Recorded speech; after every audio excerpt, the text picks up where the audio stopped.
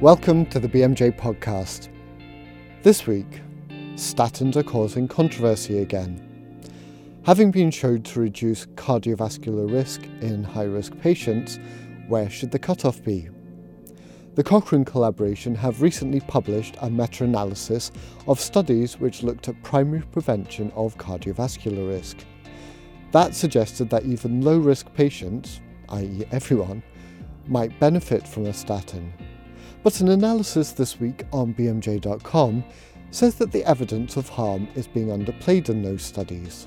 But you won't reduce the overall mortality rate, and you won't reduce the incidence of serious illness. So what you've done is treated people, you've swapped one heart attack for another serious illness in 1 out of 140 people, and you've exposed the entire population to an 18 to 20% risk of side effects for statins. But before that, Gareth Iacobucci, the BMJ's news reporter, has been in a conference in Birmingham where he's been looking at inspection of primary care.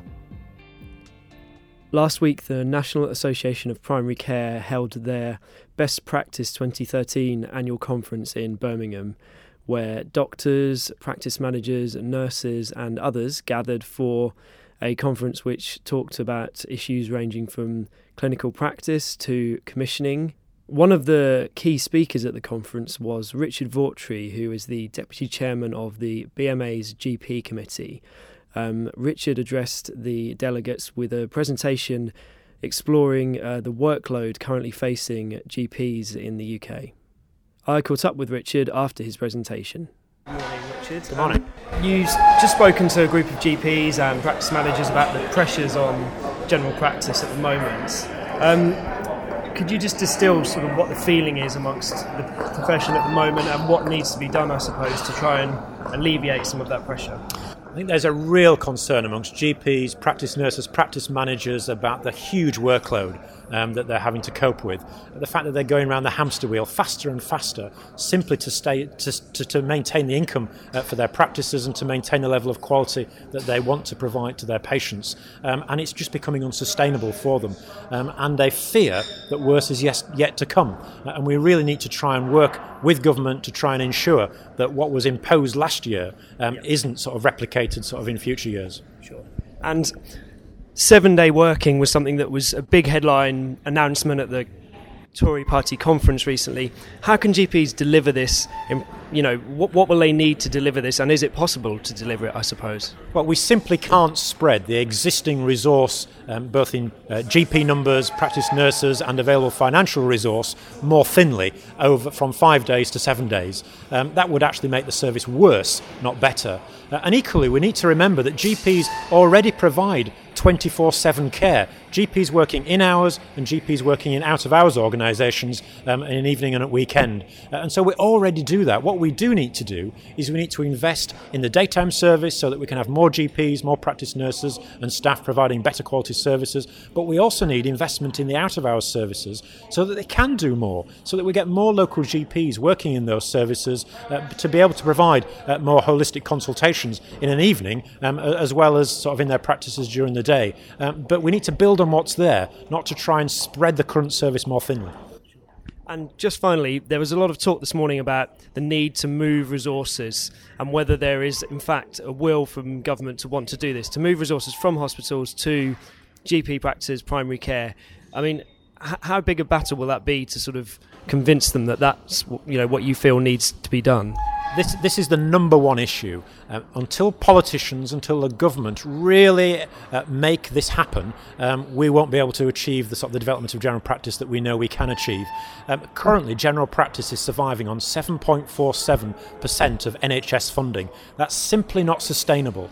We really do need to see politicians willingly move resource from secondary care into general practice, into the community, so that we can have more GPs, we can have more practice nurses, and yes, more district nurses and community staff as well, because we need to build a community team around the general practice. We need to see consultants moving out of hospital and working alongside their GP colleagues in the community. That's the way you develop a sustainable service in the future. Also appearing at the conference was Professor Steve Field, who has recently been appointed as the Chief Inspector of General Practice at the Care Quality Commission. I spoke to him about his new role, where he explained how inspections of GP practices would be carried out in the coming year. Steve, could you first of all just sort of summarise what your new role is going to entail, and then maybe talk a little bit about what your priorities are going to be in the new job? Well, thanks, Gareth. It's lovely to talk to you in a very sunny Birmingham today. It's a hugely exciting time. We're working with a great team in CQC. We're going to be looking at quality in general practice, that's general medical practice, general dental practice, children's safeguarding in the NHS, quality of care in hospitals and in secure environments, and also taking the lead for integrated care for CQC. So it's a very broad role, but I guess most people recently have been focusing on the general practice component. Yeah. And you talked a little bit in your speech just now at the conference about some focus on out of hours and some other areas that you'd be focusing on. Could you just explain a little bit about exactly what you're going to be doing in those areas? Well, as far as general practice goes, the core purpose of what we're doing is to make sure patients have a safe, effective, caring general practice provision in a practice which is responsive to their needs and well led. So we'll be looking at different domains to what was looked at before. But general practice shouldn't be seen in isolation, so it's part of a network which includes out of hours. So the emergency care, as we move forward over the next 2 or 3 years with Keith Willett's review, the landscape will change. But as you know, I led with David Colin-Tomé the ministerial review of out of hours a few years ago, and I want to make sure we've moved on from then and that out of hours is safe and is meeting the needs both of the GPs who are working in hours and also, most importantly, of the patients. I think the other thing we'll look at after Christmas as a priority is also medication and care homes, because we know from the academic evidence that there are often problems with polypharmacy, but also with the prescribing and the dispensing and the administration of drugs. And sometimes patients end up in hospital when they should really be being looked after in the care home as a result of medication errors. And I think that's an important area we'll look at pretty early on. Okay. And just finally, you talked about wanting to recruit sort of teams of people to carry out inspections of GP practices and that they would include GPs. What type of GPs are you looking for, and what skills will they sort of need to bring to this to help it work? Well, I'm determined we'll have the best system for quality assurance of general practice in the world. So that's the aim. We'll have a surveillance system, so we'll be looking at data so we can target visits and make sure practices are safe, effective, caring, responsive, well led. But we'll also then visit on a 2-year rolling basis all practices in England.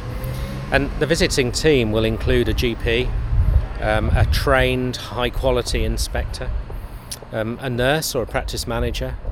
We want trainee GPs to be involved, but also a patient, an expert by experience, who will also be trained. So we'll have a core team that will go in and spend the best part of a day in a surgery. And we'll look at CCG areas as well, because what I'm really interested in is sampling, probably 4 times over a 2-year period, samples of practices within a CCG, so that we can look at the more integrated or collaborative aspects. So what's the care like across South Birmingham for vulnerable elderly patients, or what's the out of hours and emergency care like in Nottingham? Things that might be raised by patients, Health Watch particularly, or by local GPs, we'll want to look at, because I think we have a responsibility for spotlighting core practice, highlighting great practice. And of course we'll rate those practices as well, but we need to look at the economy, the health economy where they're working. Sure. Okay, thanks very much, Professor Steve Field. That's my pleasure. For more from this conference, including extra details of the CQC's plans to inspect GP practices, visit the news section on bmj.com. Gareth Iacobucci reporting there. Now, is it time for Statins for All? Helen MacDonald, the BMJ's analysis editor, finds out why some think not. So we're now joined by John Abramson, family physician and lecturer at the Department of Healthcare Policy at Harvard, here to talk about who should and shouldn't get statins. And in a nutshell, John, you're fearful that in light of new research, guidelines might be broadened to ask doctors to prescribe to lower risk patients. Can you just tell us what's happened? Sure. And I'm really fearful that not in light of new research, but new analysis of old research, the threshold for prescribing statins is going to get significantly lowered. And there's even talk about recommending statins for everybody over the age of 50. So what happened is the Cochrane Review changed its position very dramatically. In 2011, they looked at the statin studies that existed at the time, and they concluded that there wasn't evidence that statin therapy for people whose risk of a cardiovascular event was less than 20% over the next 10 years would benefit from taking a statin. And they said caution should be used in prescribing statins to that population because of lack of evidence. But in 2013, the Cochrane Review radically changed its position and said there's now evidence that statins are beneficial for people whose cardiovascular risk over the next 10 years is less than 10%, which is everybody. And that caused us to look at the data and to write the article. So what's new? What's new is that the CTT collaboration published a meta-analysis of 27 statin trials, and they concluded that at whatever level of risk you are, statin therapy will reduce your risk of mortality by 9.1% and your risk of cardiovascular events by 20% per millimole of LDL reduced by statins. And Cochrane picked that up and made the recommendation to lower the threshold for prescribing statins. So how did this new analysis, the new Cochrane Review, what benefits and harms did it see in low-risk people taking statins? So on the benefit side, Helen, the Cochrane Review said if you treat 140 people, low to moderate risk people, for 5 years, you'll prevent one cardiovascular event. And that is a benefit they saw. And they said that there's no counterbalancing risk of harm that they see in the clinical trials. So doctors should prescribe statins. But in fact, what we find when we look at the literature is that the rates that are reported of adverse events in the statin trials, and remember, they're all commercially sponsored, are grossly underestimate the incidence of adverse events that occur in real people. So for example, in the statin trials, the incidence of muscle problems, myopathy, are 0.5 per 1,000 people, or you have to treat 2,000 people to harm one person, to cause myopathy in one person. But in fact, if you look at the epidemiological data that's generated in the US, we do what's called a National Health and Nutrition Examination Survey periodically, and you query people about whether they're having muscle pain or not, you find out that the people who are taking statins are 50% more likely to say they're having muscle pain than people who are not taking statins. And the number needed to harm from that data is 19 people on statins. So if you treat 19 people with statins, one is going to develop a muscle problem instead of 1 out of 2,000 that comes from the clinical trials.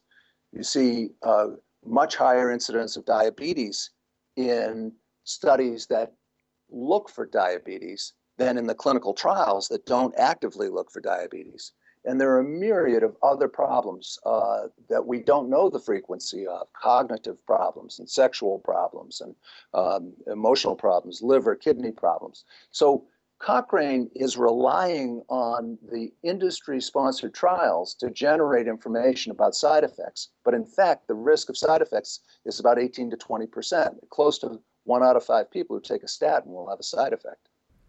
So in a nutshell, in your article, you've produced a nice box about what information doctors could share with patients about the risks and benefits of going on statins. Talk us through those. Yes. So For people who are not at high risk of a cardiovascular event in the next 10 years, less than 20% risk in the next 10 years, the CTT data, as we recalculated it, shows that there is not a reduction in the risk of dying when you take a statin. There's no mortality reduction, and there's no reduction in the risk of developing a serious illness. So you say, well, what's the big deal here? Why is there any push at all for statins? And the answer is that if you treat these low to moderate risk primary prevention patients with a statin, if you treat 140 of them for 5 years, you'll prevent one heart attack or stroke or cardiovascular death. But you won't reduce the overall mortality rate, and you won't reduce the incidence of serious illness. So what you've done is treated people, you've swapped one heart attack for another serious illness in 1 out of 140 people, and you've exposed the entire population to an 18 to 20% risk of side effects for statins. So what we conclude and what we recommend doctors tell their patients is that for this low to moderate risk group of primary prevention patients, there's not an overall benefit, health benefit to using statins. There is a very real risk of harm. And the most important issue is that 80% of cardiovascular risk is a consequence of lifestyle habits like smoking and not exercising and eating an unhealthy diet. So the real message that we'd like to leave doctors with is that almost all of the information that we have about the purported benefits of lowering cholesterol with statins in low to moderate risk people comes from industry-funded trials. And not only do we not have access to the primary data, but more importantly, those trials are conducted by industry to fulfill their fiduciary obligation to their shareholders, and they're looking for ways to increase statin use, not for ways to decrease heart disease and improve overall health. So these studies are not comparing the impact of what physicians can do to help their patients adopt healthy lifestyles compared to relying, and we think falsely relying, on taking a statin to keep them healthy. That's fairly strong stuff. What do you think physicians should be talking about instead? Physicians, clearly, the primary risk for cardiovascular disease is lack of physical fitness, eating an unhealthy diet, and smoking. Everybody agrees with that. There has been a kind of street wisdom that doctors can't effectively help their patients make those changes. And we as physicians need to take responsibility for committing ourselves to advocating the optimal therapy. And the optimal therapy for people who do not have heart disease, and also for people who do have heart disease, is to modify their lifestyle in a healthy direction. That's the best way to prevent heart disease. Now, for people who already have heart disease, there is some benefit from taking a statin. And we believe that people for secondary prevention should be given a statin. And if they don't have side effects, they should stay on the statin. But even for those folks, we believe that it's imperative that doctors explain to them that the most important way to reduce their risk of having another cardiovascular event is to adopt healthy lifestyle changes.